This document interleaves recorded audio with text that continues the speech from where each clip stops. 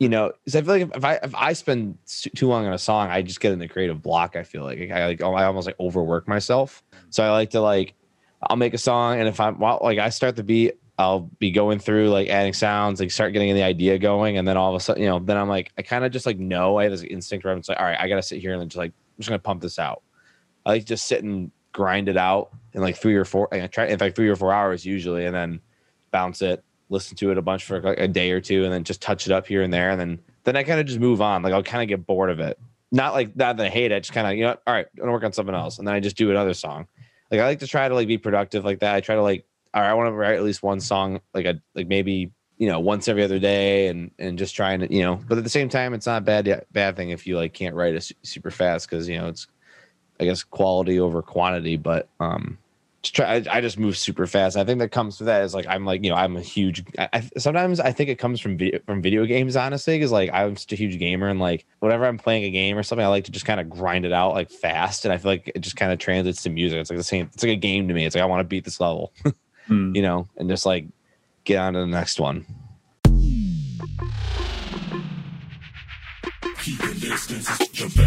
Welcome to the Mr. Bill Podcast. I'm Anand Harsh, editor-in-chief of theUnst.com, Bill's manager. And if you're going to be at the Mish, come say hi. If you have anything to autograph, I can forge Bill's signature extremely well. Don't look Kill Smith in the eyes, though. He'll make you pet his mullet.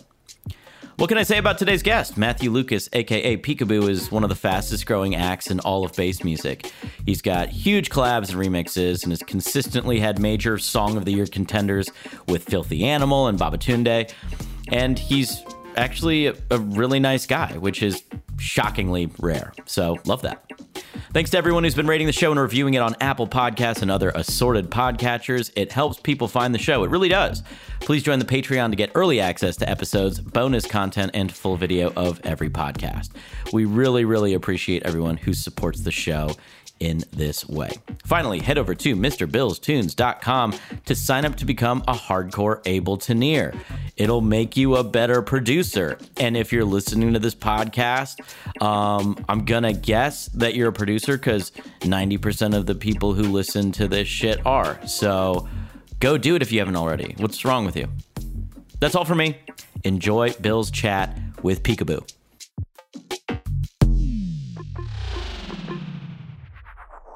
Hey, you're listening to the Mr. Bill Podcast. Hey, you're listening to the Mr. Bill Podcast. Hey, you are listening to the Mr. Bill Podcast. Hey, you're listening to the Mr. Bill Podcast. Hey, you're listening to the Mr. Bill Podcast. Hey, you're listening to the Mr. Bill Podcast. Hey, you're listening to the Mr. Bill Podcast. Hey, you're listening to the Mr. Bill Podcast. Hey, you're listening to the Mr. Bill Podcast. Hey, you're listening to the Mr. Bill Podcast. Hey, you're listening to the Mr. Bill Podcast.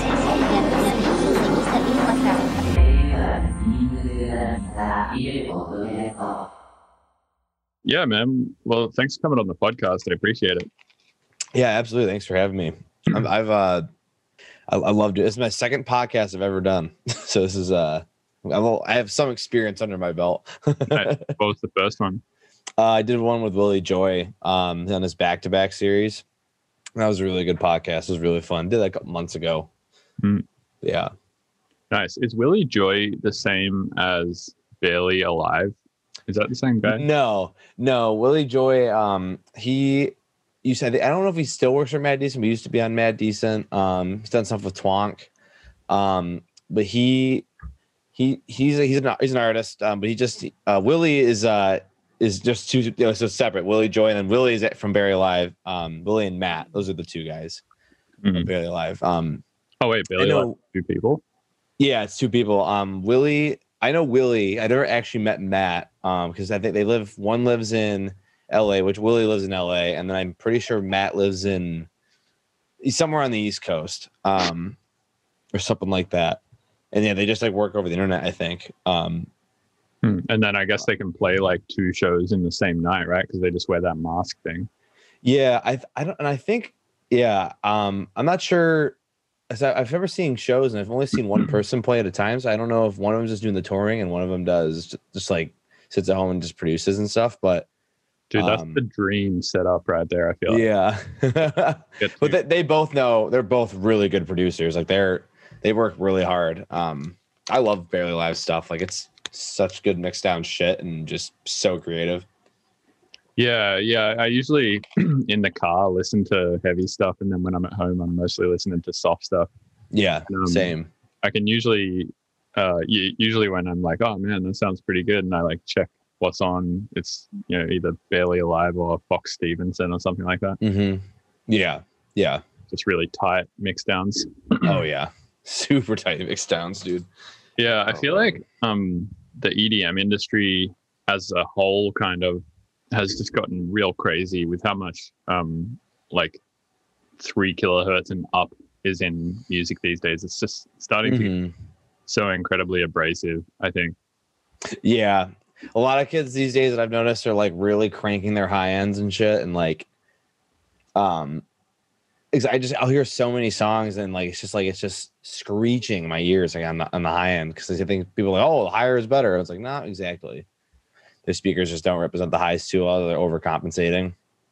So I got my, my A7X's Adams because I love that rhythm tweeter.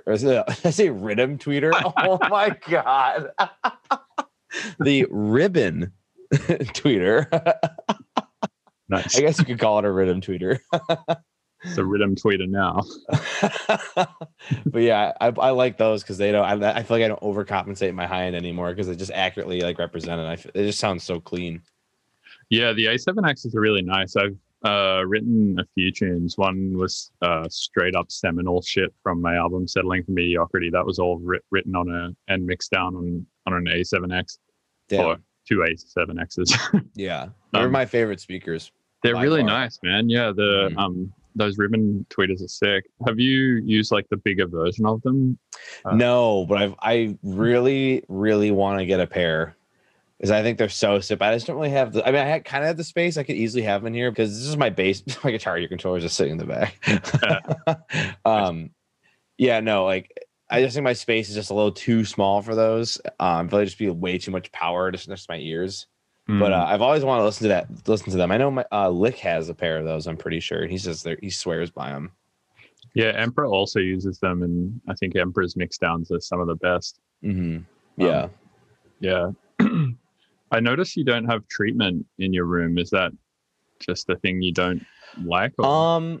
No, so this basement is just fully insulated, and the only treatment I have is this curtain because I don't have a door and those stairs lead up to my driveway. My neighbor is like right there, his house.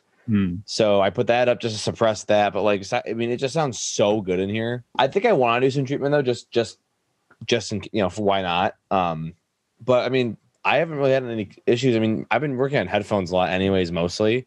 I'll like start the idea of my headphones. So I feel like I'm like isolated and I don't have any distractions around me. I don't hear any noises or whatever. I just know these headphones so well. And then I kind of finish the mix down on the speakers and whatnot. That's how I've been doing it since quarantine, basically. Nice. Yeah. Were you pretty productive during quarantine? Yeah, I've been very productive. I think at the beginning, like when quarantine started, from like the months of like March of last year to like June, I wrote like 13 songs. Oh wow. And then I wrote like probably I don't know. I'm sitting on 40 unreleased right now. Damn. So yeah, I've definitely. I mean, there was definitely times during quarantine where I haven't really been writing. I'll take like a month or two off of just not even looking at Ableton, just hanging out. But now I've been working pretty actively. I was doing Twitch streaming, like you saw probably my stream, and I was doing like a track a day. So I made like 7 tracks in 7 days basically, and I'm pretty proud of all of them. And so that I've just been super productive since then. I just kind of have like this spark to write again, especially with shows like kind of on the way back. I'm just getting really inspired to write new shit. Man, it's crazy that you can punch a track out in a day. Yeah, I feel like I just always overthought everything, and so I decided like I don't know. I just don't really think about it. I'm like the least technical producer you'll ever meet, honestly. I don't like. My mastering chain is nothing because I don't master my own stuff. I mix it all down myself because I care more about the mix down, and then like I always have like the label person like Dead Beats or Mousetrap's done one for me for my Strobe remix. But yeah, no. Sorry, I'm losing track right now. I just had a brain fart. Yeah, no worries. Yeah, I feel I was thinking about this actually just before we did a call, because we were talking about this a little bit on Twitter, and I think what it is, I guess, I don't know, like EDM in some way or bass music in some way, like part of the flair of it and the reason why it's cool is because it's just fun and it feels fun and it's like just a good vibe, and you can party to it and you can have a good time to it.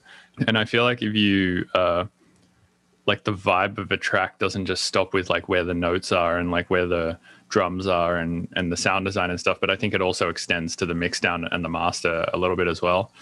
And just in the same way that you can have like a lame melody or like a really like rigid forced sounding drum beat with no flow, or a really like classic Yoi 2008 sounding bass sound, or like all these like very kind of non-vibey boring things to listen to. You can also have aspects in the mixdown that are kind of akin to those things. And I feel like it's really easy, and I do this a lot, to make your mixdown like way too chin strokery, like too kind of overthought and all of that stuff. And I think at some point it starts to detract away from that funness of the tune. Yeah. And like you and I were talking about, and how we were saying, like, I mean, the way I always see it from when it comes to making music and stuff, like I try to help some of my friends with this, because they kind of struggle with this, like just like I spending like 3 hours on like just some like FX sound or like some mix down of like the kick, or how's the kick, like the kick just is not sounding great, or like I feel like your mix is never going to be perfect, because there is really no perfect mix. Like, what can you say is perfect? Because like I think like like Space Laces, for example, like I mean I feel like to an everyday recording engineer, his stuff like is just super compressed, right? But it is compressed, but it's like so good, like that's like his style, right? Like that's his style of mix down, and that's what makes Space Laces, and that's what makes it like just pop. And so I feel like the imperfections in your mix down is what makes you stand out. So like sitting there and trying to like, well, Cohen Sound does it this way, I want my mix to sound like theirs. Well, your mix is never going to sound like theirs, because you're not Cohen Sound, right? So like if you just take away that attitude or that mindset and just be like, all right, well, I'm just going to focus on writing. Like, I write really fast, so I don't spend hours on like a bass sound, like EQing. I just like kind of get the idea down, get it to sounding good, just using my ears, and if it sounds good, I just move on and just keep going and adding whatever pops in my head.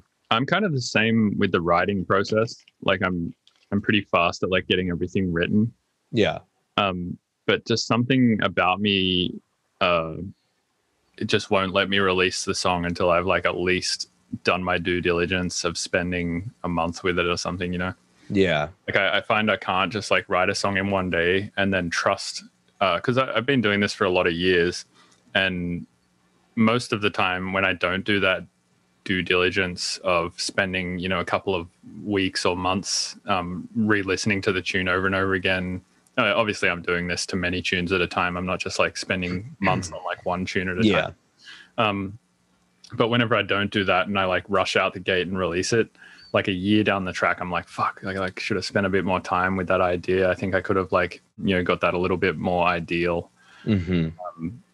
And that's why I guess like these days I'm sort of paranoid to like rush releases out, and I sit on stuff for like way too long. But I definitely used to be that way, especially like around sort of the collaborative endeavors days. Like I did this series in 2013 where I released a collab with a different artist every week for 26 weeks in a row.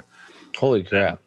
Yeah, it's like a big double album thing. And back then I like didn't give a shit. I was like, whatever the track is that we have by the end of the week, like that's it. That's what's going out. Yeah. And whether or not we just need to like truncate a whole section off the end of it, or we'll do that if we have to. But like I definitely was like, whatever's done at the end of the week, I'm putting it out. And I kind of enjoyed that process.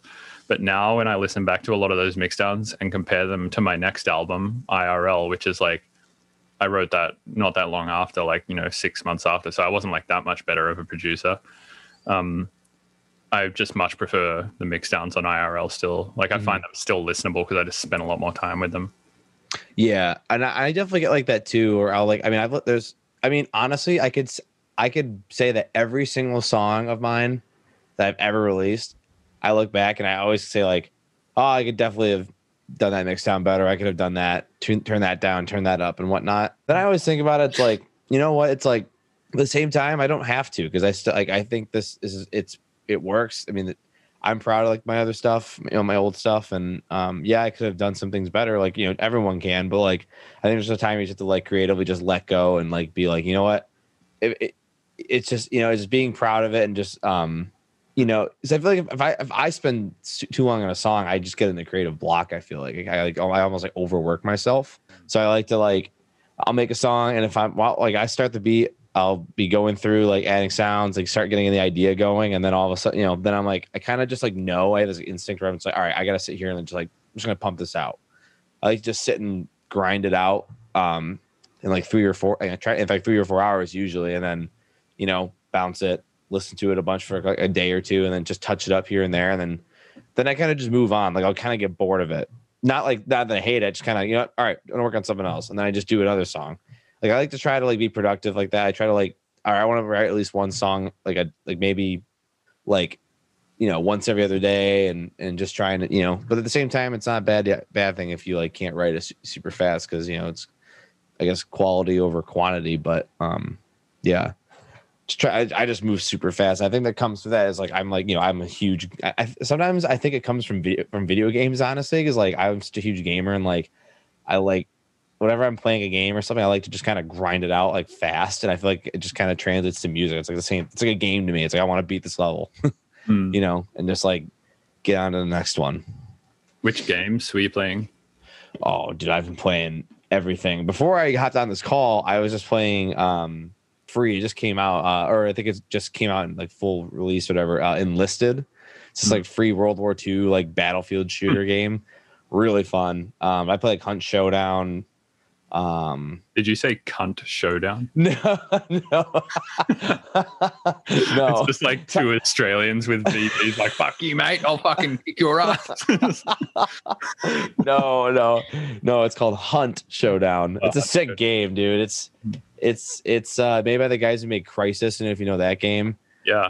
But it's like this old, it takes place in like the 1800s, and you have like lever action rifles, like single barrel shotguns, like, and it's like this creepy atmosphere, and the sound design in this game is so good to the point like where if you can hear like someone like stepping on glass, like there's like stealth involved, and you hunt monsters, and like, but you're also fighting other players at the same time. It's like revolvers, like super slow reloading. It's so fun. I haven't played it in a while, but I need to start playing it again. But yeah, I just play like everything basically, COD and racing games and adventure games, single player RPGs, everything. Nice. Yeah, I don't play a lot of games these days. The only one I mostly play is chess.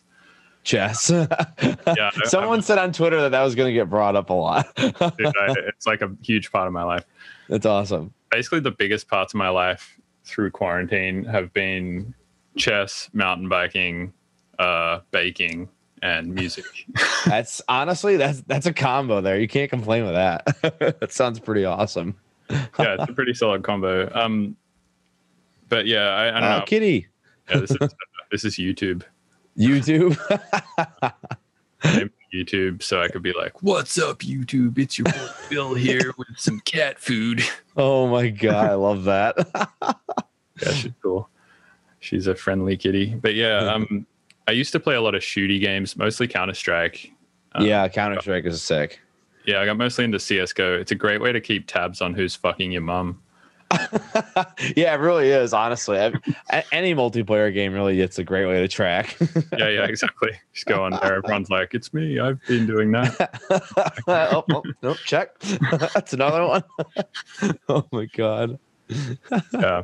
But yeah, I kind of got over the toxic nature of that. So yeah, I recently just uninstalled Call of Duty because of that reason. Just I play like me and my buddies would play I'm super into Call of Duty because I just love like the competitive shooter aspect. Like I love just like they had like this 4v4 mode where it's just like in super limited, like super strict rules and super limited like use on what you can use in the game. Like they ban guns and stuff, and it got real like intense. Like it's like these kids are trying to win, but I just got so tired of it. And I feel like right now with shows coming back and like I just want to keep writing and just kind of focus more on music. But So I've been really doing that because I've been that's all I've been doing in quarantine is gaming. Like I just played a pod show in Cincinnati and like it just felt like good to be on stage again and just like play music and like hang out with people and like, just like I miss that so much. I just want to it's all I want to do is just get back into it. Yeah, nice. Are you vaccinated yet? Yeah, I got my first shot. I'm getting my second one on Thursday.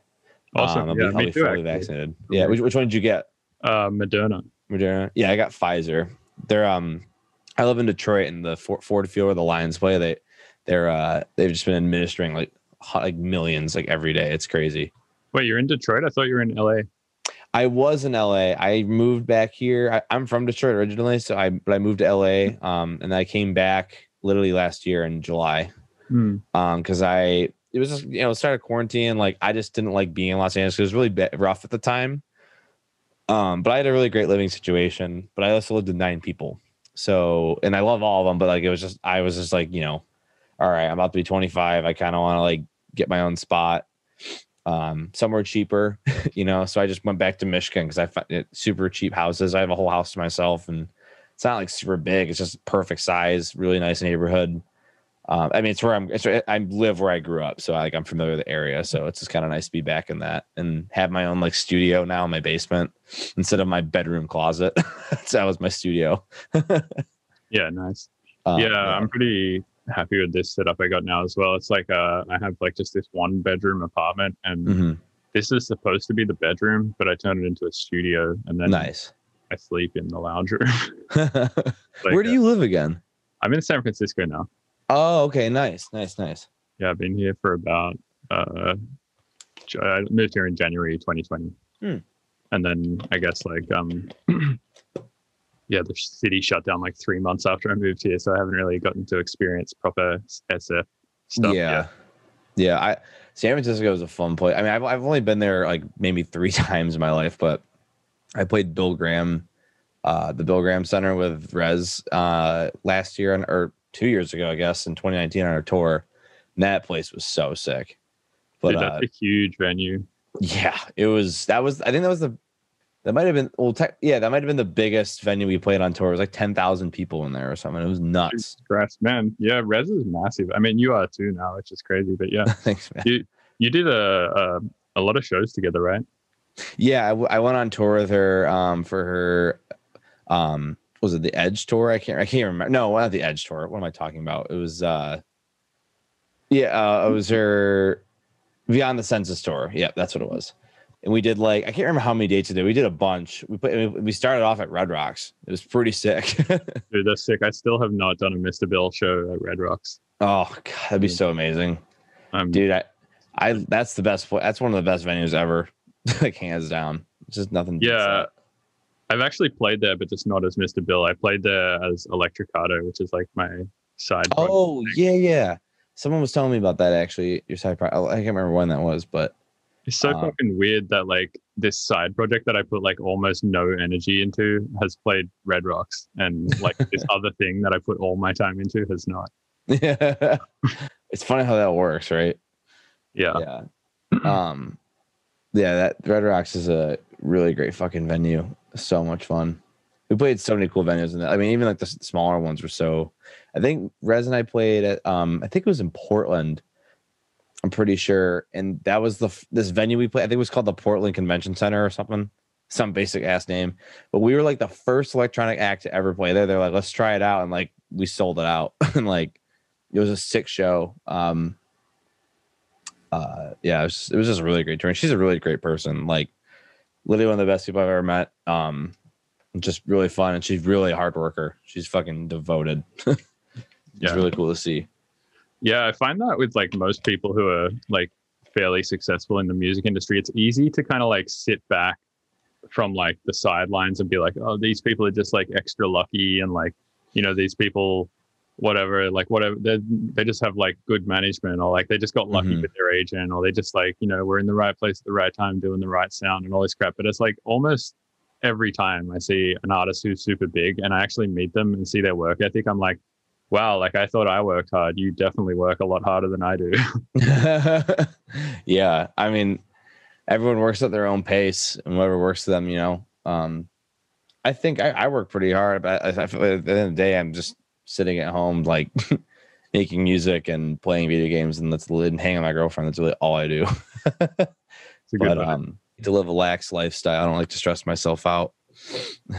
All I care about, man, like music industry it's just a really odd place, but like all I care about is writing good music, and I just try to keep focused on that all the time. Like I just care. I only care about the music. I don't really care about anything else. Would you like me to stress you out? Oh boy. Can I tell you a story? Yeah, go ahead. I'm Right. scared. Well, it has to do with pandemic stuff. It's not. I mean, it's kind of scary. It's very scary. So I was listening to this podcast yesterday, and this guy was talking about how diseases are getting to the point where they can be just like engineered using genetic printers. Mm-hmm. And some of the genomes for some of these diseases, for instance, smallpox, just exist on the internet. Like you or I could like publicly download the genome for smallpox, and if either of us had a genetic printer, we could just print smallpox in our house, which is crazy. And smallpox currently, like genetic printers, currently extremely expensive. But then, it's one of those industries that's growing exponentially, kind of like computers, or it's like tech in general, right? Mm-hmm. So eventually they're not going to be that expensive or big, and people will be able to get their hands on them. And smallpox was something that was completely eradicated until recently, when this lab like decided to start printing it and then created a small outbreak of it. So like the last person to ever die from smallpox was this scientist, like a long ass time ago. And then recently a bunch more people died because of this little outbreak from this lab. What the And then the other thing that this guy was talking about, coupled with this idea, is the fact that like in America we have a mass shooting pretty much every day, right? Like it's insane. And he was like, the only reason why these mass shootings kill as many people as they do, which is like, however many, 50, 100, like a large amount of people, but not that large in terms of how many people a disease could kill, right? Mm-hmm. So and it's not to say that these people don't want to kill like millions and millions of people and then kill themselves. It's just they're limited by their technology, which is a gun. So like if you give these same people access to genetic printers, it's like almost certain that these people who do these shootings, who are psychopathic enough to do that, are also psychopathic enough to use this technology to just like unleash disease, right? Yeah. Holy fuck. Yeah. So this guy is like, man, we're just on this collision course with this fucking insane apocalyptic world. And then on top of that, another thing that's happening simultaneously, which this was in a different podcast I was listening to, is everyone is like eating meat, right? Or most people eat meat. Yeah. And every disease pretty much that we know of in the last however many years was created by eating meat, right? Like H1N1 swine flu was from eating pigs. Influenza, like the common flu, that's from birds. Yeah. Coronavirus, it's from a bat, et cetera, et cetera. And on top of that, we're pumping all of these animals full of antibiotics, which is causing antibiotic resistance in humans, which means we're not going to be resistant to disease once we start spreading them like crazy. So we're going to have like these two massive problems where everyone's going to be completely resistant to the cure, and the problem is going to be very rampant. Oh my God. That's terrifying. Yeah, it's crazy, right? Jesus. I don't know. I have like speechless on that. Yeah. God. So that's my cool story. That's mind blowing. It also man. Scary. I recommend listening to the podcast. It's called Engineering the Apocalypse. It's like the last podcast that Sam Harris released on his YouTube channel. Oh, okay. What's it called? And what is it? Engineering the Apocalypse by Sam Harris. Well, Sam Harris hosted it. It's like actually by this other guy. I can't remember his name. But I just wrote that down. I don't really listen to a lot of podcasts at all. The only one I ever really listened to was back to back, because I used to I would drive from Los Angeles to Fresno to see, my mom used to live there, and so I would always drive up there and listen to those podcasts. I would listen to like two of them and knock them out. It's the only podcast I listen to because I don't really like, I don't know, whenever I'm like hanging out or chilling, like if I'm usually just on my computer, like talking to friends in Discord, or I'm like just literally just playing like music, or that's really it. Yeah. I should get into more podcasts though. Yeah, I use them as I kind of just like put my AirPods in usually and walk around my house doing housework whilst listening to podcasts because I don't know, I'm in my house all the time, because I'm quarantining, and I don't know, I have to just like get up and like get away from the computer sometimes. But what else do you do in your house, really? Yeah, no, that's like the struggle I find every day. Like it's just like all I've been doing is just sitting inside playing video games and stuff. But something I just got, you know what a one wheel is? One wheel? Yeah, it's like these electric skateboards that have a center wheel. Yeah. I bought one of those because I've been looking at these things for a while because I like, my neighborhood is a really great, like it's really like nice, and like it's really great like sidewalks and like parks and stuff. You can like ride these things. So I bought one because I want to just do something outside because like there's nothing really not really a lot of things to do right now because everything's closed. So I just got this one wheel, and so it's so fun because it goes like 16 miles an hour. It's just it's like a skateboard you don't push.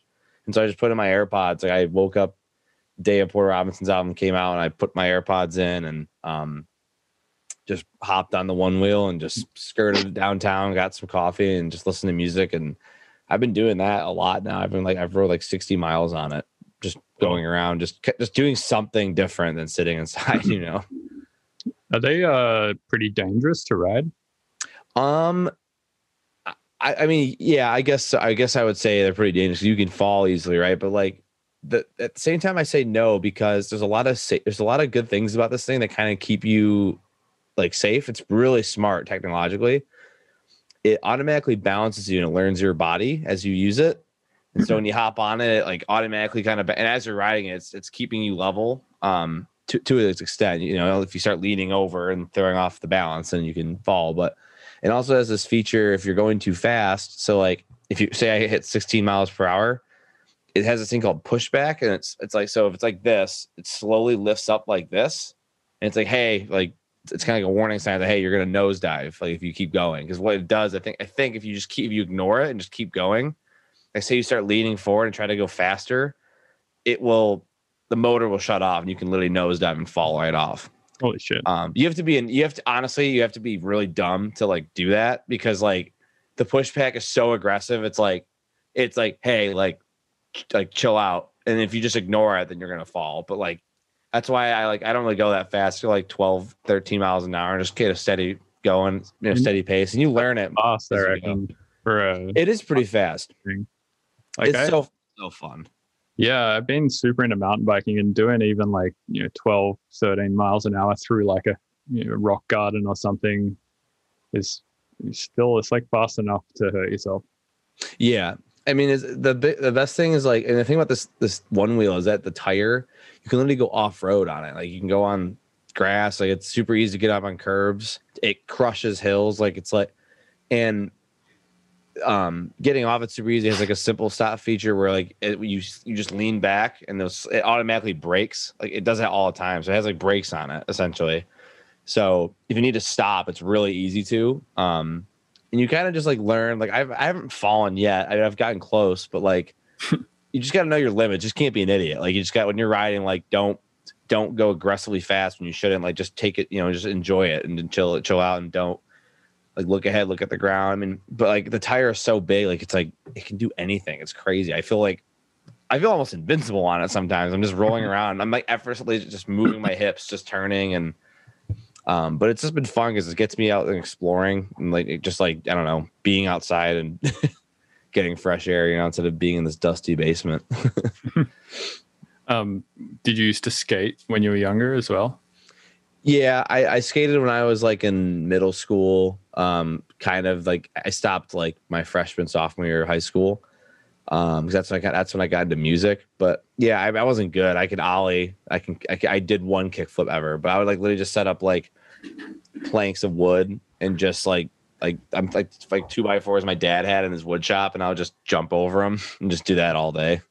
I did ollie a 7-stair once. That was pretty hard to do.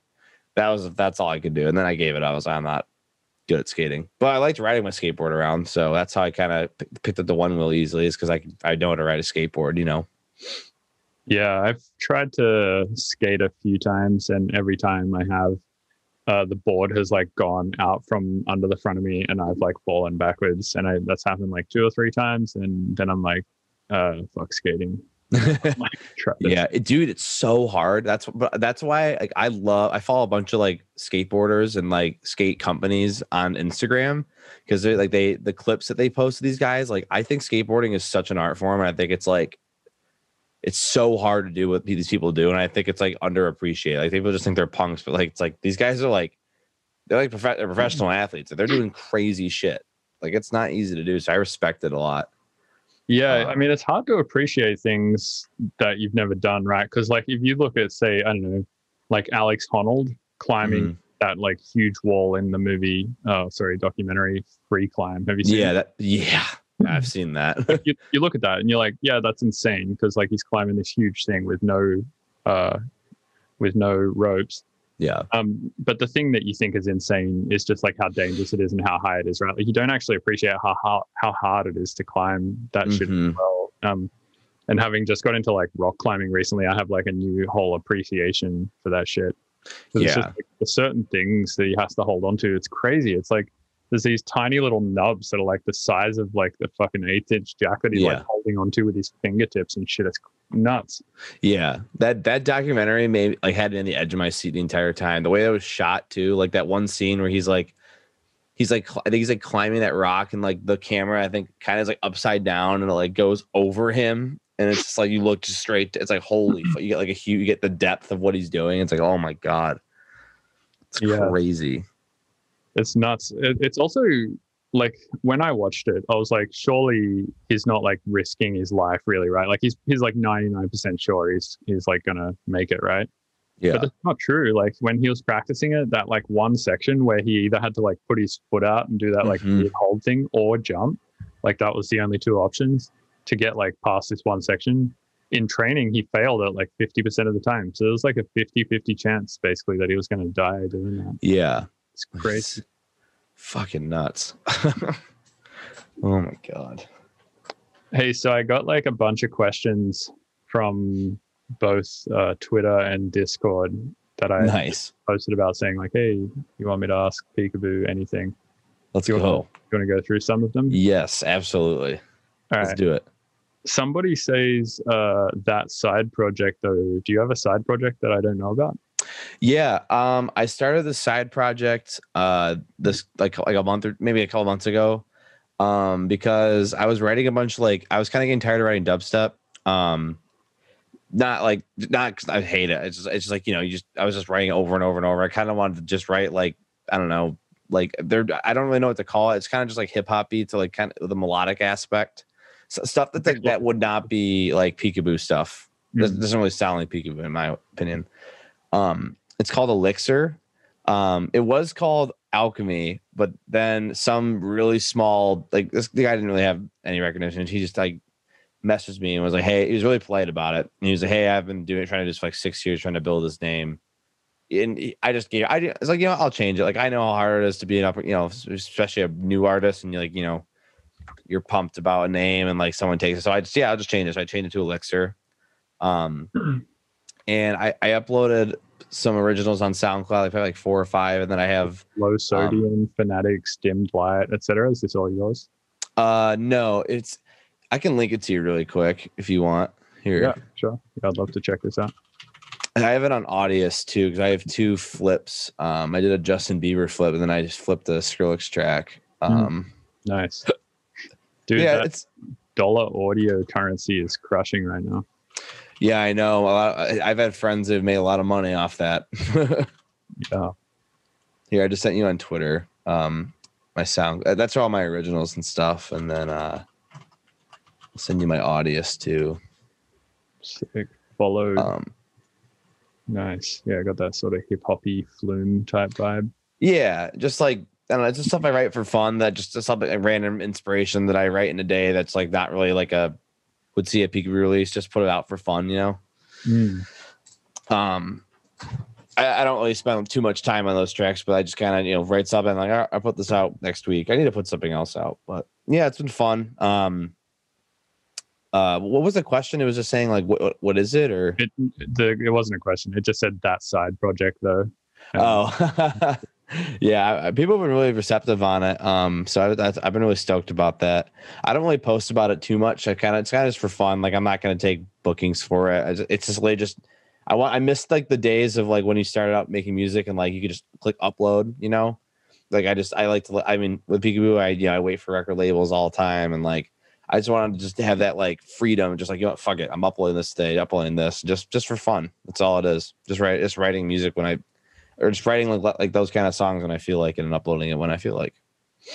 Yeah, I feel like there's something that comes with having a larger project where you feel like you can't explore as much because there's like an expectance of you, you know, like people they're like, all right, it's a Peekaboo release, let's do the Peekaboo thing, the big yoink and the big drums, and like, you know, everyone's just like, all right, yeah. Same with, I don't know, it's a good example, like, you know, a tipper show, you know, like a tipper up tempo show. Everyone's like, all right, let's go do the acid and the thing, and like,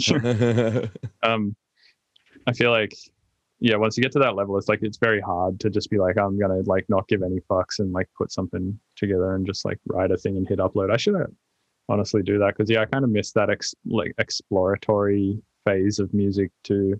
Yeah, you're finding your sound and you're just like having fun with it and just saying fuck it. I feel like I'll upload. It's like, you know, it could be some like random Sunday morning and you're just like, I'll upload a song today and you know, you post it all yourself and, you know, just super proud about it. Don't really care about the plays. Like I don't like that. It's just fun for me to do that, and it helps me like break a creative block. Or if I don't feel like writing like it's, you know, a Peekaboo-esque track, I'm just gonna write something, you know, for fun, and I can use that side project as an outlet just to be more creative.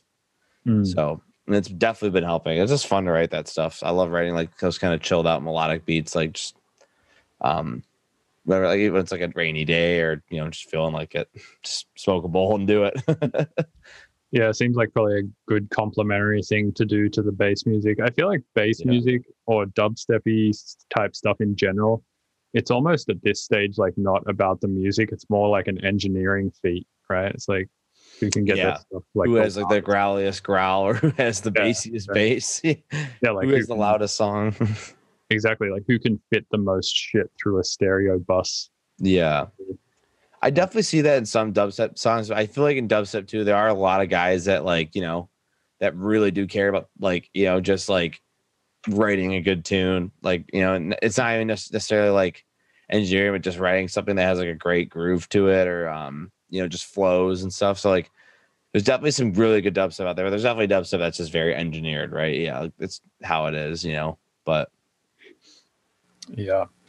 All right. Somebody else says, how the hell does he make sub bass? And then somebody responded to that saying he uses the Leviathan 808 samples pretty much every time they are on Splice. Yep.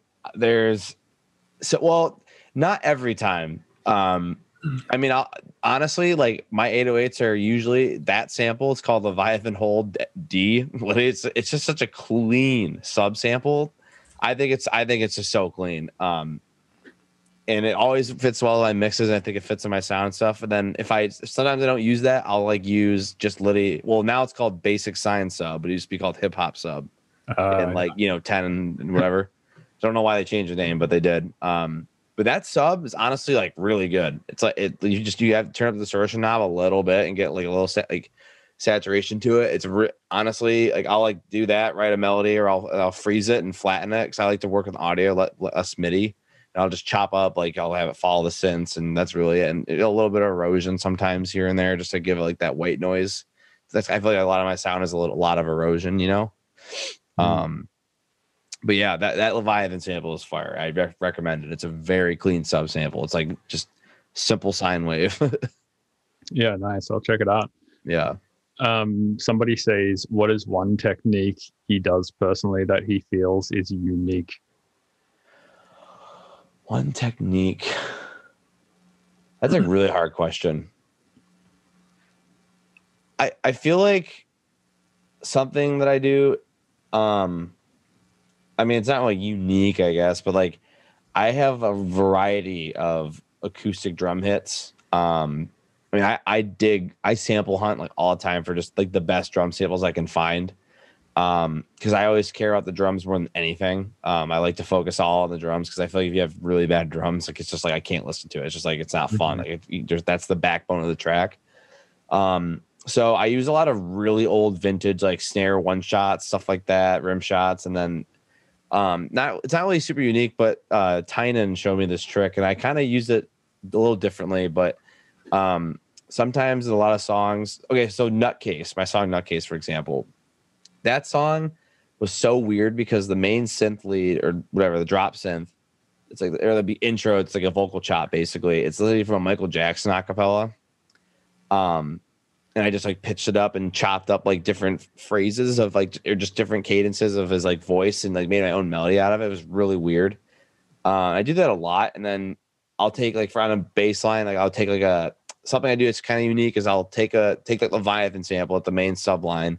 Then I'll duplicate it and I will reprocess it. So I'll like cut all the lows out, probably usually around like 800 or 900, and I'll just like add distortion, white noise, and then I'll take Max for Live. If you own Ableton, to anyone who's watching this, they have like a Max for Live packs on Ableton's website, and you know about them too, I'm sure. Like those like it's called Max for Live Essentials, and it has the LFO tool, which you can literally map to any parameter on Ableton, which I love. So I'll take that. I usually will take a frequency shifter and I'll put an LFO parameter on frequency shifter and put it on the fine knob.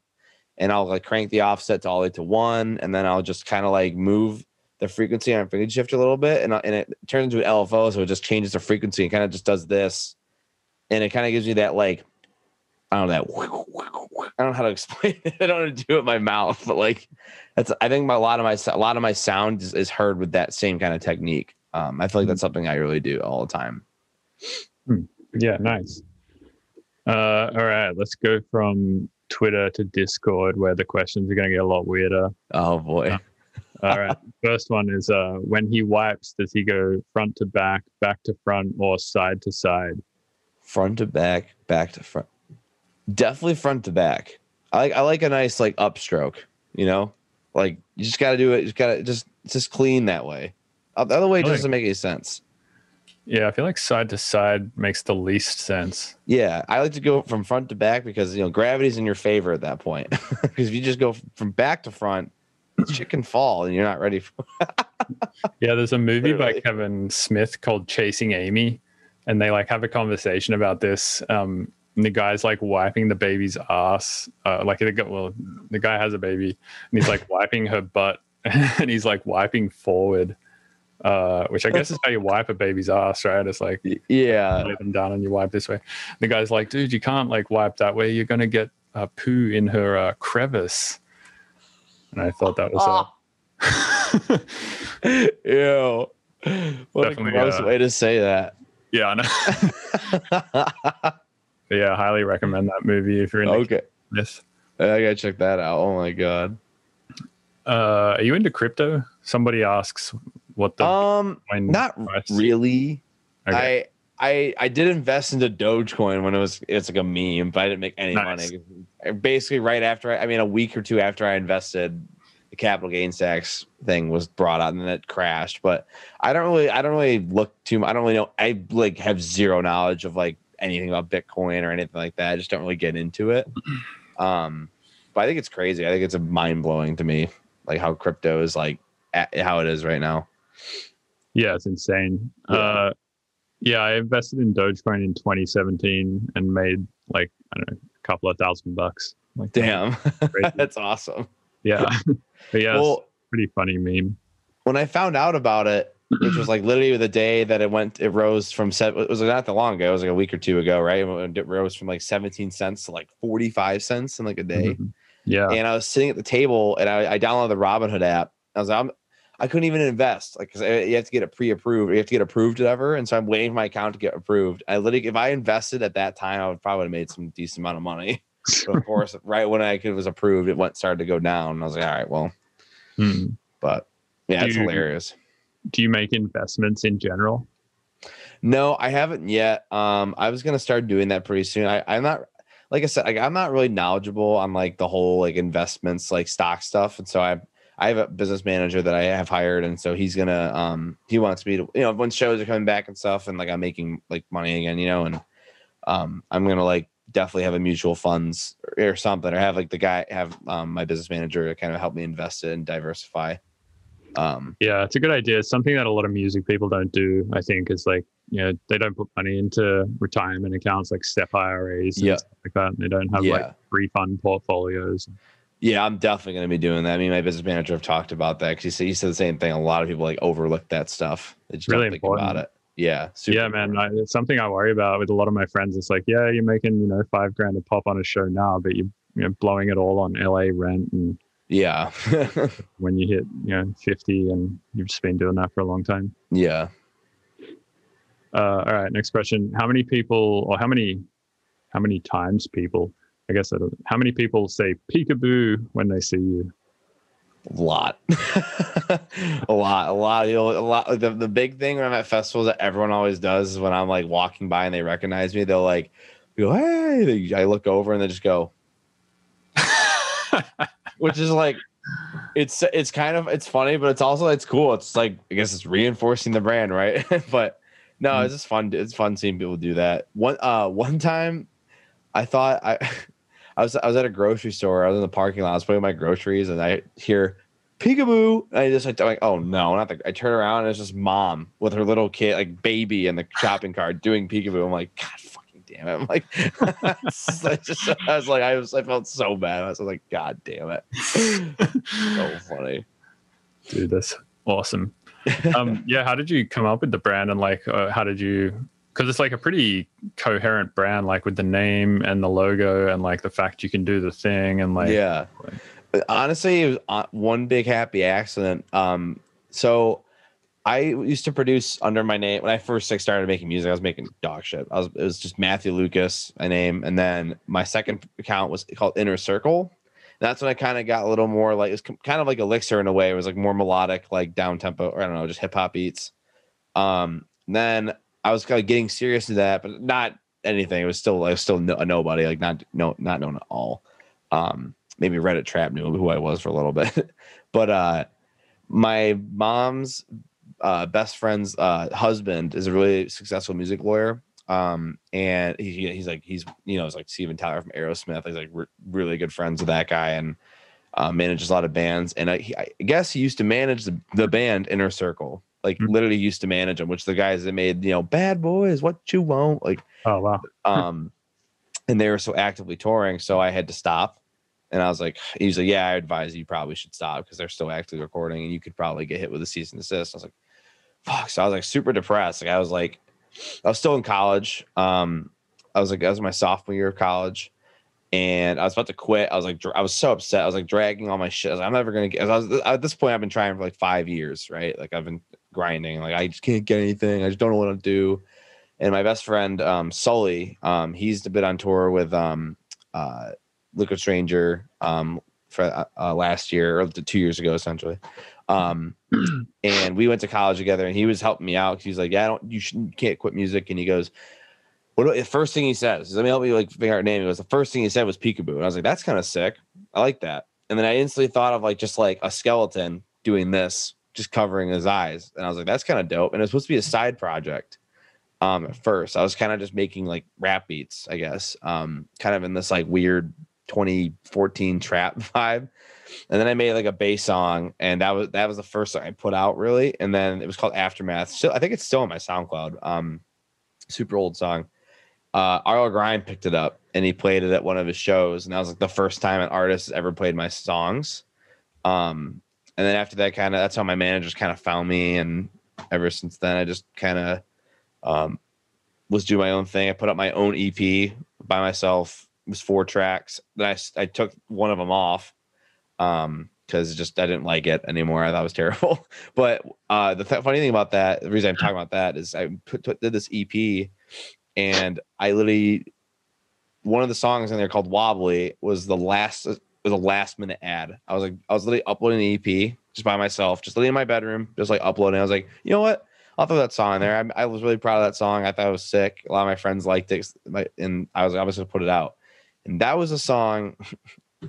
It's funny I talk about this now, but that was a song that Bass Nectar picked up. And like, and then we made our collab, and then that kind of kickstarted my career, really. Bass Nectar collab. Yeah, that was how I kind of got put on the map a little bit, because he was playing Wobbly, and everyone's like, "What is this song?" And like, his fans are so loyal that like they would just like look up the song and found it, and they skyrocketed from like 15,000 plays, like 120,000 plays, and like I don't even know, it was insane. It blew up, and then that's the Peekaboo thing. Just, it was so natural. I literally paid like $200 for the logo for my buddy who designed it in college. He gave me a bunch of mock-ups, and I just ended up, I was like, I like this one the most. It's the same logo. Hasn't changed since then. Dude, that's sick.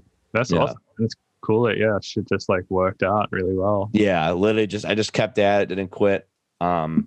Just grinded, and I knew that one day it would happen. And I was at the point when I got hit up from Bass Nectar with the collab and stuff, I was like, okay, well, I was going to my senior year of college, and I was like, okay, well, if I'm doing this right now, if I have a collab with Bass Nectar, then I think I can do this. Like, that was like my sure sign. Okay, I can do this in the industry.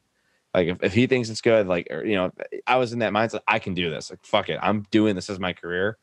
So I was going to school for audio engineering, but like, it wasn't like I was like doing like film. I was in studios recording bands and doing live sound, which was cool. It's not what I wanted to do. And so going into my senior year of college, I probably wouldn't have graduated even for another like 2 or 3 years, because I was so behind on like these certain credits for music school. What was so where you went to? I went to Western Michigan University in Kalamazoo. It's on the west side of the Michigan. It's a party school. It's like 30,000 kids, 20 to 30,000 student body. Pretty wild parties, but that's how I learned how to DJ. I would DJ parties all weekend with all my buddies who are still all friends with today. We all moved out to LA because I dropped out going to my senior year. I was like, I'm done. I want to move to LA. I drove out there by myself, packed up all my stuff. I came out there with like $2,000, which is nothing for Los Angeles. And I slept on the kitchen floor in a 3-bedroom apartment with 5 other people for 8 months. Yeah. That's kind of, I grinded and made my first EP in that apartment. Why do that rather than just make the music in Detroit? Well, the reason I moved out there was because all my friends were going to Icon Collective. I didn't go there. I was thinking about it, but I was like, you know what? I don't think I really need it. I don't think it was too much money, like $20,000 at the time for me. But they all went, and they benefited from it greatly. It's a really great place. And we lived right across the street. It was all my friends. Like, it was like all my friends that I DJ'd in college with were all trying to do music. So I was like, it was really inspiring to just like, fuck it, I'm going to do it too. And so we all went out there, just worked our asses off. And some of us, I mean, it's solely my best friend. He's like been touring now. It's crazy. Even I even came up together, and we're playing like festivals together, and just shows in general, and it's just cool.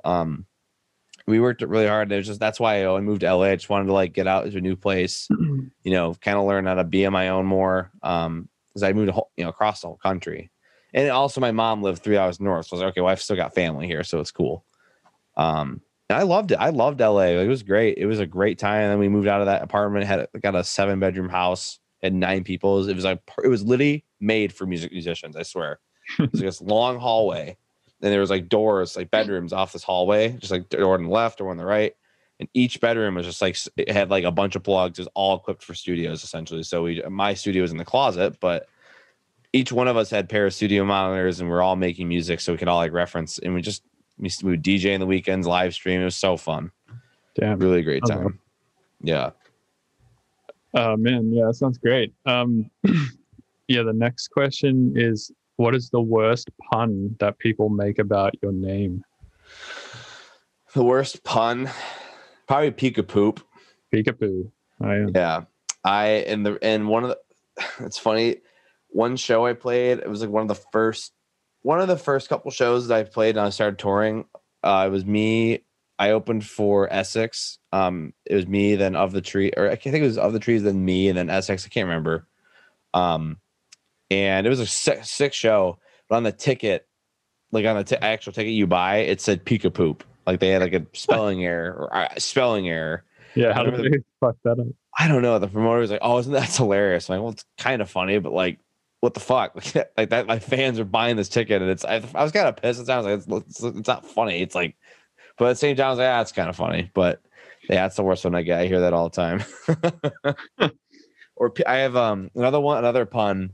People say Peekaboo, and there's these fans that literally made like 100 of these t-shirts, or maybe a lot more, made these t-shirts, and it's literally like my logo, but they are morphed it so it looks like it's literally an ass, and there's an asshole, and it's literally like it's spreading your cheeks. Dude, it's my logo type font. It says Peekaboo. Oh, that's hilarious. It's so funny. Peekaboo or Peekapoo with like goatsy, but like your logo meshed over goatsy or something like. Yeah. Dude, that was a funny pun on my name. I thought it was hilarious. That's actually pretty god tier because like it takes the brand to like meme land, and yeah. It is Pikachu, you know. It's like okay. Yeah. Oh yeah, that's a good one. Yeah, the worst ones I get is like people call me like Bilbo Baggins, and then also your mum's Bildo. Also, because my name is Bill Day, a lot of people call me Bill Gay. Oh my god, that is people are so creative. Yeah, that's like the worst ones I get. All right, next question. Yeah, this is kind of a good question. What are your thoughts on hyperpop, and what are your top producers that you like with less than 5,000 followers on SoundCloud? So it's kind of two questions. I honestly don't really know what hyperpop is. Me either. Like, what does that classify? Yeah, I'm assuming it's basically like vocals with a shitload of auto tune on it and distorted 808s. So I don't know any of that. I don't think I know anything. To 100 gex. No. Okay, that's like I think the pinnacle of hyperpop. I'll look up like a hyperpop playlist on Spotify and get culture, because I have no idea what that even is. What was the second question again? It was like, what are your favorite producers on SoundCloud with less than 5,000 followers? So just small producers that you really like. Let me pull up my SoundCloud. One of them, I just found this kid, and he goes by AVL. And he's from Dallas, and this kid sent me a song on.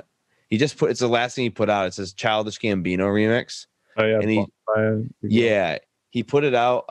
He sent it to me. This kid literally has 451 followers, and that song is sick. The sound the mix is great. Like it's kind of ridden me, but like I don't know. It's just such good dubstep to me. And there's this one synth line that comes in like in the second drop that is just so grungy and just like, I don't know, makes you just want to bounce. But this kid is one of my favorites. He literally, I think he said he lives in a fraternity, which I did too. So I started my whole music career in a fraternity. That's how I made all my music in my bedroom there. Dude. And he's kind of the same. That's one of them. God, there's so many. I couldn't even tell you. Of like lower than 500 followers. 58. You should check out 58 Dust. Lower than 5,000 followers. 5,000. Okay. Well, another one, 58 Dust. You'll like 58 Dust. He's a local Michigan guy. I compare his music to like Cohen Sound Level in a way. Dude, this is so good. Yeah. Yeah, he's sick. What? Super sick. Dude, fuck. People are so good at producing these days. It's crazy. I know. There's this dude that I've been working with a bunch lately. His name is Eli Derp. And he's got like 3,000 followers on SoundCloud or something, but he's like insane. He's a way better producer than I am. He's also only like 18 years old, which is crazy. Damn. I think it's so young because like people who get so good at producing so young these days, they've just like had access to it from just day one, right? And yeah, the younger you are, like the more plastic your brain is, the better you are at learning languages. When you're young, the better you are at learning like mathematical concepts, all that kind of stuff. And so the better you are at learning music and music production and technology and all that shit too. So I think like when people have owned a Skype account or whatever since the age of 4, they just have their roots ingrained right heavily in tech, and they're just, I don't know, insane. Like more Kismet is another example. He's like 17 or something. It's insane. He's got a remix for Tate McRae, his pop artist, coming out. It's huge. She's really big. Nice. I'm trying to think of three others. I don't really I'm going through my SoundCloud, but a lot of these guys don't really have. I mean, Quiet Beats is pretty cool. QWYATT Beats. That's how you spell it. They're pretty sick. WIETT. Yeah, it's like quiet, like it's like QWYATT and then Beats. It's all one word. They're really good. Oh, IDHS is pretty sick too. I like his music a lot. Makes like deep dub, kind of like deeper dub kind of stuff. I think one more, right? Yeah. Huh. Let's see.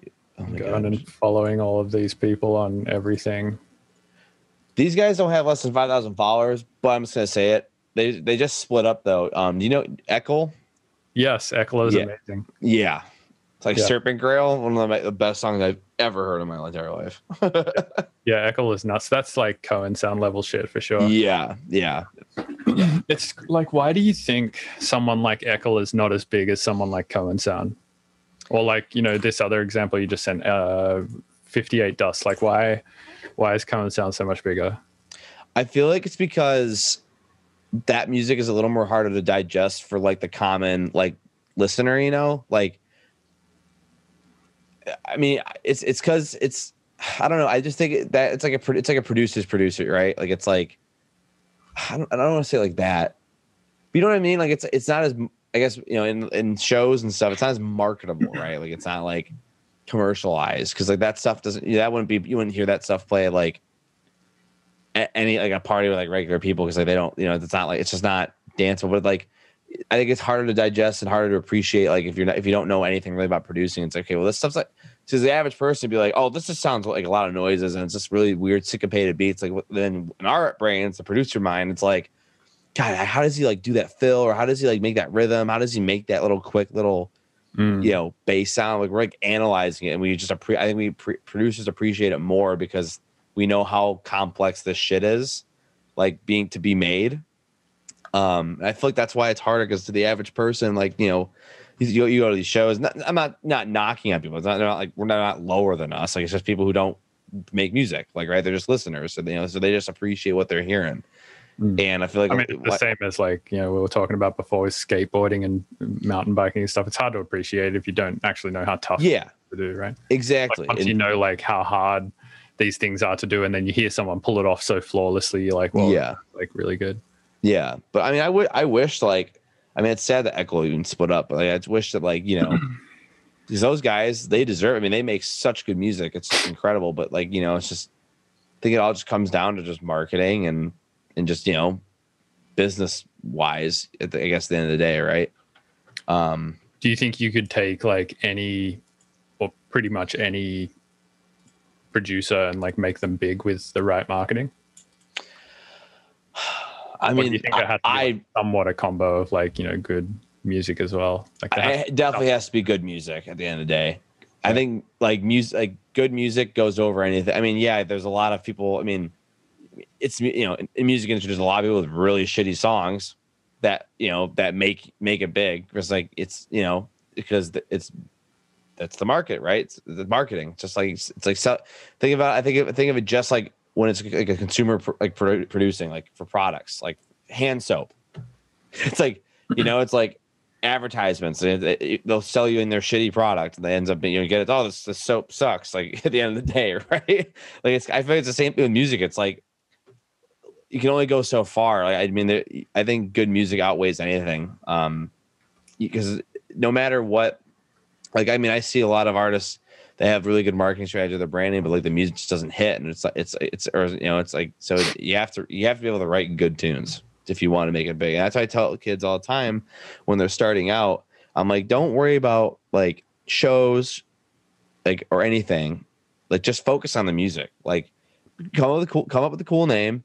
Maybe get a cool like logo or brand or whatever, nice like presentation, but just focus on writing music, like write something unique and don't worry about, oh, I'm not getting any show offers, or oh, I need to go sell 50 tickets so I can play opening room at this. Like, yeah, maybe if I did that, but like I wish I spent more time when I started out. I mean, I spent a lot of time working on music. I mean, I don't think I didn't do this, but I'm just saying like the times that I would worry so much about playing a show, I wish I spent that energy into making a song. Because you could have like the worst name and branding, right? But if you write a hit, an absolute hit, and it gets picked up by the right person, you can take off. Like that's all it takes. All it takes is one song. Yeah, totally. Yeah, I feel like there's like this weird ladder anxiety shit that comes with I guess any industry, but like specifically I see it a lot in the music industry where people they haven't been doing it for that long. They've been like maybe doing music for like a year or something, and they're starting to feel like all this anxiety that they're not getting shows yet and stuff like that. Yeah, because like it's really just a byproduct of capitalism, right? It's like in capitalist society, we feel like for what we do to have value, it has to be turning over some profit, or it has to be doing something in that direction for us to feel like it's like a valuable task to be spending our time on. Yeah. And you definitely can get clouded by that, right? And it's a lot of people do. Like definitely. I feel like oh, sorry, go on. I was gonna say, like, I think to add on to that, well, like something that my managers always help me when I'm writing, is that like I sometimes I always try to like one up the last thing I made. Well, I used to, I guess. I used to like, just be obsessed about, okay, I need to write a song way better than the last one. I want to like do it over. But like success, like thousands of plays or hundreds of thousands of plays in a song is not success. Like it's the success is making the song. And yeah, maybe it gets like, say like this song gets 50,000 plays and this one gets like 400,000. I'm still going to be equally as proud as a song with 50,000 plays than the one that has 400,000 because I am proud of it. I made it. And that's all that matters. I don't care if it's the least favorable song in the EP. There's a lot of songs in like my EPs that I like more than my fans like. Like I look at my Spotify stats, it's crazy. I'm like, really? Like people like that song a lot more, but I never let that stray. Like I mean, it doesn't mean like the stuff that's at the bottom is not successful or it's not good music. It's just like people. It's just how people's different music tastes. It's so subjective. So I'll always be proud of what I make, no matter how many plays it gets or what That's all I care. If I'm proud of what I made, then that's all that matters. That's success to me. Yeah, I think there's like also something to be said for being like really happy with the shit that you're making, because it kind of like oozes out of your project a little bit. Like, yeah, if you're making something that you don't really like, you're on stage just like going through the motions with your DJing, and like you're just going through the motions with releases just for the sake of putting a release out every month because you feel like you'll become irrelevant if you don't, and so on and so forth. I feel like that kind of like reeks of disingenuousness, and people can like tell, right? Like you can sort of tell, I think, if an artist is just grinding releases out because they feel like they have to because capitalism, versus like if somebody's doing something that they really, really love and like they're vibing super hard with it, and like every time you see them play, they're like definitely having a good time and they're playing like their latest shit that they like really love and all that kind of stuff. You can also sort of tell with that. I think a great example of that is Space Jesus. Like when you watch a set of his, it just like, it feels like you're partying with somebody, and it feels like, he's having a lot of fun and all that sort of stuff. I don't know, is he canceled or? Yeah, he well, I don't really know too much of the situation because I don't really get into it, because I just like I see it on Twitter and I kind of read what's going on, but I don't really get like super involved. Like, I mean, I definitely have my but it's like that's his business. But like I think they're still working out the lawsuit, but essentially, yeah, like he's canceled. Like there's accusations against him, and a lot of people were very upset about it. And I haven't seen him talk or tweet, or I haven't seen him anything anywhere in a long time. So I have no idea what the current situation is, but yeah, essentially he is canceled, I feel like. Yeah. Yeah, man. This shit just like keeps happening in the music industry. It's crazy. I mean, I guess that happens in a lot of industries. Like it happens obviously in the comedy industry and the film industry a lot as well. But yeah, I mean, it's been specifically bad, I feel like, in the last few years in the music industry. There was like that sick thing, and then there was the what was the one after that? I can't remember, but I mean, obviously the big one lately has been Bass Nectar, which was fucking crazy. I saw Vice just wrote an article on that, which was nuts. Yeah, I was mentioned in that article. Yeah, so was I, because I had you were too. Yeah, a podcast episode with Dylan and Mimi Page, which was Yeah, crazy. Dude, he just sounds like crazy manipulative. Like Yeah. he, for instance, called Dylan and was like, "Man, you got to like help me out. All these people are, saying all this shit about me on the internet, and like I just need like a friend to stand up for me right now. I've got a gun and I've been like thinking about killing myself." And it's like Jesus. who the fuck calls their friend and says like, "If you don't defend me on the internet, I have a gun and I'm going to kill myself." Like that's just crazy manipulative. Yeah. That's not healthy at all. Like, yeah, I mean, when I would talk with him, and I never saw that side of him, but like, I don't know, it's very unfortunate for those people, and I don't know, I just, it sucks too. Like, I mean, it puts artists, it puts all of us in a very uncomfortable position, because like, it makes him like, if it keeps happening, people are like, well, these DJs, are these good guys? Are they all bad guys? Right. Like, and I know a lot of, I've seen, we've all seen it. Like, it's like, it's easy to live the rock star life. Right. And live that way. And it's like, but no, it's like, I don't know. I think that's when people get too money hungry and get too carried away with the success and fame. And they think that they're just invincible, when at the end of the day, like, we're humans. And like, just because who you are doesn't mean, or how big you are doesn't mean you can just like, you know what I mean? Like, you're not invincible. I feel like people just forget that they're writing beats. Yeah, that's a great way to put it. Like, honestly, that's like the best way I could even, I agree with you 100%. Because I've seen, I'm not gonna name names, but I've seen artists, like, I've been to these festivals, and I see like, really, like, is that really how they operate? Like, like I mean, I don't judge anybody. Like, people live their lives differently and do whatever they want. But like, to me, like, when I'm at these festivals, like, I see these guys and they're just like, all they care about is like their crew, like they're like their girls that are with them, or like the drugs that is being provided to them. And it's like, they forget that the reason that they're doing all this is because to make music, right? Like, because they like sit around on Ableton loading up serum presets and splice samples and arranging them in such a way that and like treating it more like a job, right? And it's like, this is my job, it's my career, but I still treat it just as like a hobby, because it's like, I don't just make music to make money. I just make music because I love making music. And like, I like to drink at festivals. I hang out, I party, whatever. And like, but like, I don't, at the end of the day, like, I get my shit done first. I go play a set. I make my music, and like, always remember that, like, nothing else. I mean, I've got a beautiful girlfriend, and like I love having that connection with somebody, and like, and just not even have to worry about any of the bullshit. I just, focus on her and focus on my friends and focus on my music. That's I don't focus on any of the bullshit that can get me in trouble. Right. Like, I'm there to work. I'm there to like grow, and I want to get bigger, and I want to make better music. And that's all I care about. And I think a lot of artists lose sight of that, because they get they get the money, and then they get all these people who like them or just want to be around them because they're their friend. It's just fake bullshit. And that's what gets you in trouble, when you start hanging out with the wrong people and start, doing things you do. You just got to be true to yourself. Remember who you are.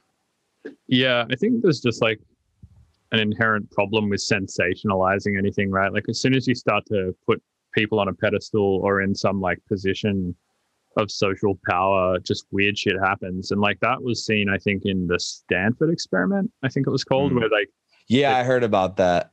Yeah, they like made a bunch of people like pretend inmates, and then a bunch of people pretend like COs or whatever you call them, like correctional officers. Yeah, and then like, it was like they put them in a area for, I want to say, like a week or something like that. And by the end of the week, like, the inmates were very like passive and being beaten into line by these like correctional officers. Yeah, both of which were not inmates or correctional officers. They were just like sensationalized by having uniforms and batons and shit like that. And I feel like the music industry is sort of the same, where like, when you put someone in a piece of power, you're like, you're the big guy on the stage in front of the fucking LED walls and blah blah. Yeah, then they immediately just go like, oh, like, they're like, ego just flourishes. Yeah. You definitely see that a lot. But it's always humbling meeting like those kind of people who are at that level that aren't like that. Who are like self-aware enough to realize that that's all it is. It's like sensationalism. Yeah, like, and that's literally like that's the best way to put it. Like, that's kind of one thing that I've always try to stay true of is like, and I try, it's like artists. It's always funny. Like fans come to me and they'll be like, "Wow, it's like you're so normal," or like, "Oh, you're like." It's like, you just sound like a regular dude. I'm like, that's because I am. Like, I haven't changed since I started, Peekaboo. I just like, I still hang out and talk with the same people that I've been talking to like since I grew up and went to college with, and like really, I keep my close friend group like that. Like, yeah, I make friends with like artists and stuff, but like, I just have like the same tight friend group. I like to keep like those kind of people close to me, and like I don't change. It's like, I don't know. I just always want to be myself and never want to change who I am. I mean, obviously, but yeah, I just think it's so important. Like, especially when we get, fame and we're on these stages in front of thousands of people, we don't think that we're like just invincible to like being a dick. You know what I mean? It's like, treat people how they should be treated, and you're no better than anyone else. Everyone's equal. Yeah, that's a good way to look at it. Well, it's awesome, man. It's good to hear that you're keeping your head screwed on during your success. Yeah, thank you. Yeah, well, hey man, thanks for coming on the podcast. It was awesome, like actually being able to have a proper conversation with you. I feel like the podcast has just been awesome through the pandemic to like keep socializing and stuff like that, because it's so weird these days that you can't like ask someone to just like sit down and chat with you for like an hour without having like a secondary purpose for that conversation, right? Like releasing the conversation. Yeah. No, I mean, and it's great just being, we're all isolated, so it's good to talk to someone, have like an actual conversation with, Yeah, it seems like rare, I think, to have like unphoned conversations, like where you're not just like sort of passively in the conversation. But for some reason, like podcasts are seen as this totally worthwhile thing of doing. And I also think the reason why people enjoy podcasts so much these days is for this reason, because like these types of conversations are so rare to be had, because like everyone in a conversation usually is on their phone or like on their laptop or like on Discord or something like that. That like when people see an actual two people or more engaging in like an actual conversation for an hour, they're like in awe of it. They're like, what's going on? That's crazy. It's like, well, I'm gonna get in this. Like, exactly. Yeah, that's awesome. I appreciate you having me on, man. I was stoked you asked me, and I'm down to even do it again and talk anytime. I love just talking about anything. Dude, absolutely. Yeah, I've kind of got like a roster of people that I just cycle out like over about a 12-month period at this point. So we should do it again in like a year, and hopefully by shows will be like well and truly back. And I'm really interested to hear how your experience is going back into that. Yeah, I'm so down for that. That'd be really fun, man. I'm so excited for that. Hell yeah, man. Well, yeah, thanks again. Yeah, dude, thanks. I'll hit you up on Twitter sometime and let's swap some tune stuff. I'll send you a playlist of shit. I got tons of stuff you can listen to and download. Yeah, absolutely. I have like an entire album that I'm about to wrap up, actually. So. Yeah, I want to hear that 100%. Fuck yeah. All right. All right, man. Have a great day. You Peace. too. Hey, thanks for listening to the Mr. Bill podcast. These episodes are edited and uploaded by Robert Fumo. You can also support the show, get early access to episodes, and hear bonus content by going to patreon.com/Mr. Bill's Tunes and becoming a patron. Please rate and review on iTunes unless you're going to be a little shit about it. And all the links to my various platforms are at MrBillsTunes.com. Thank you.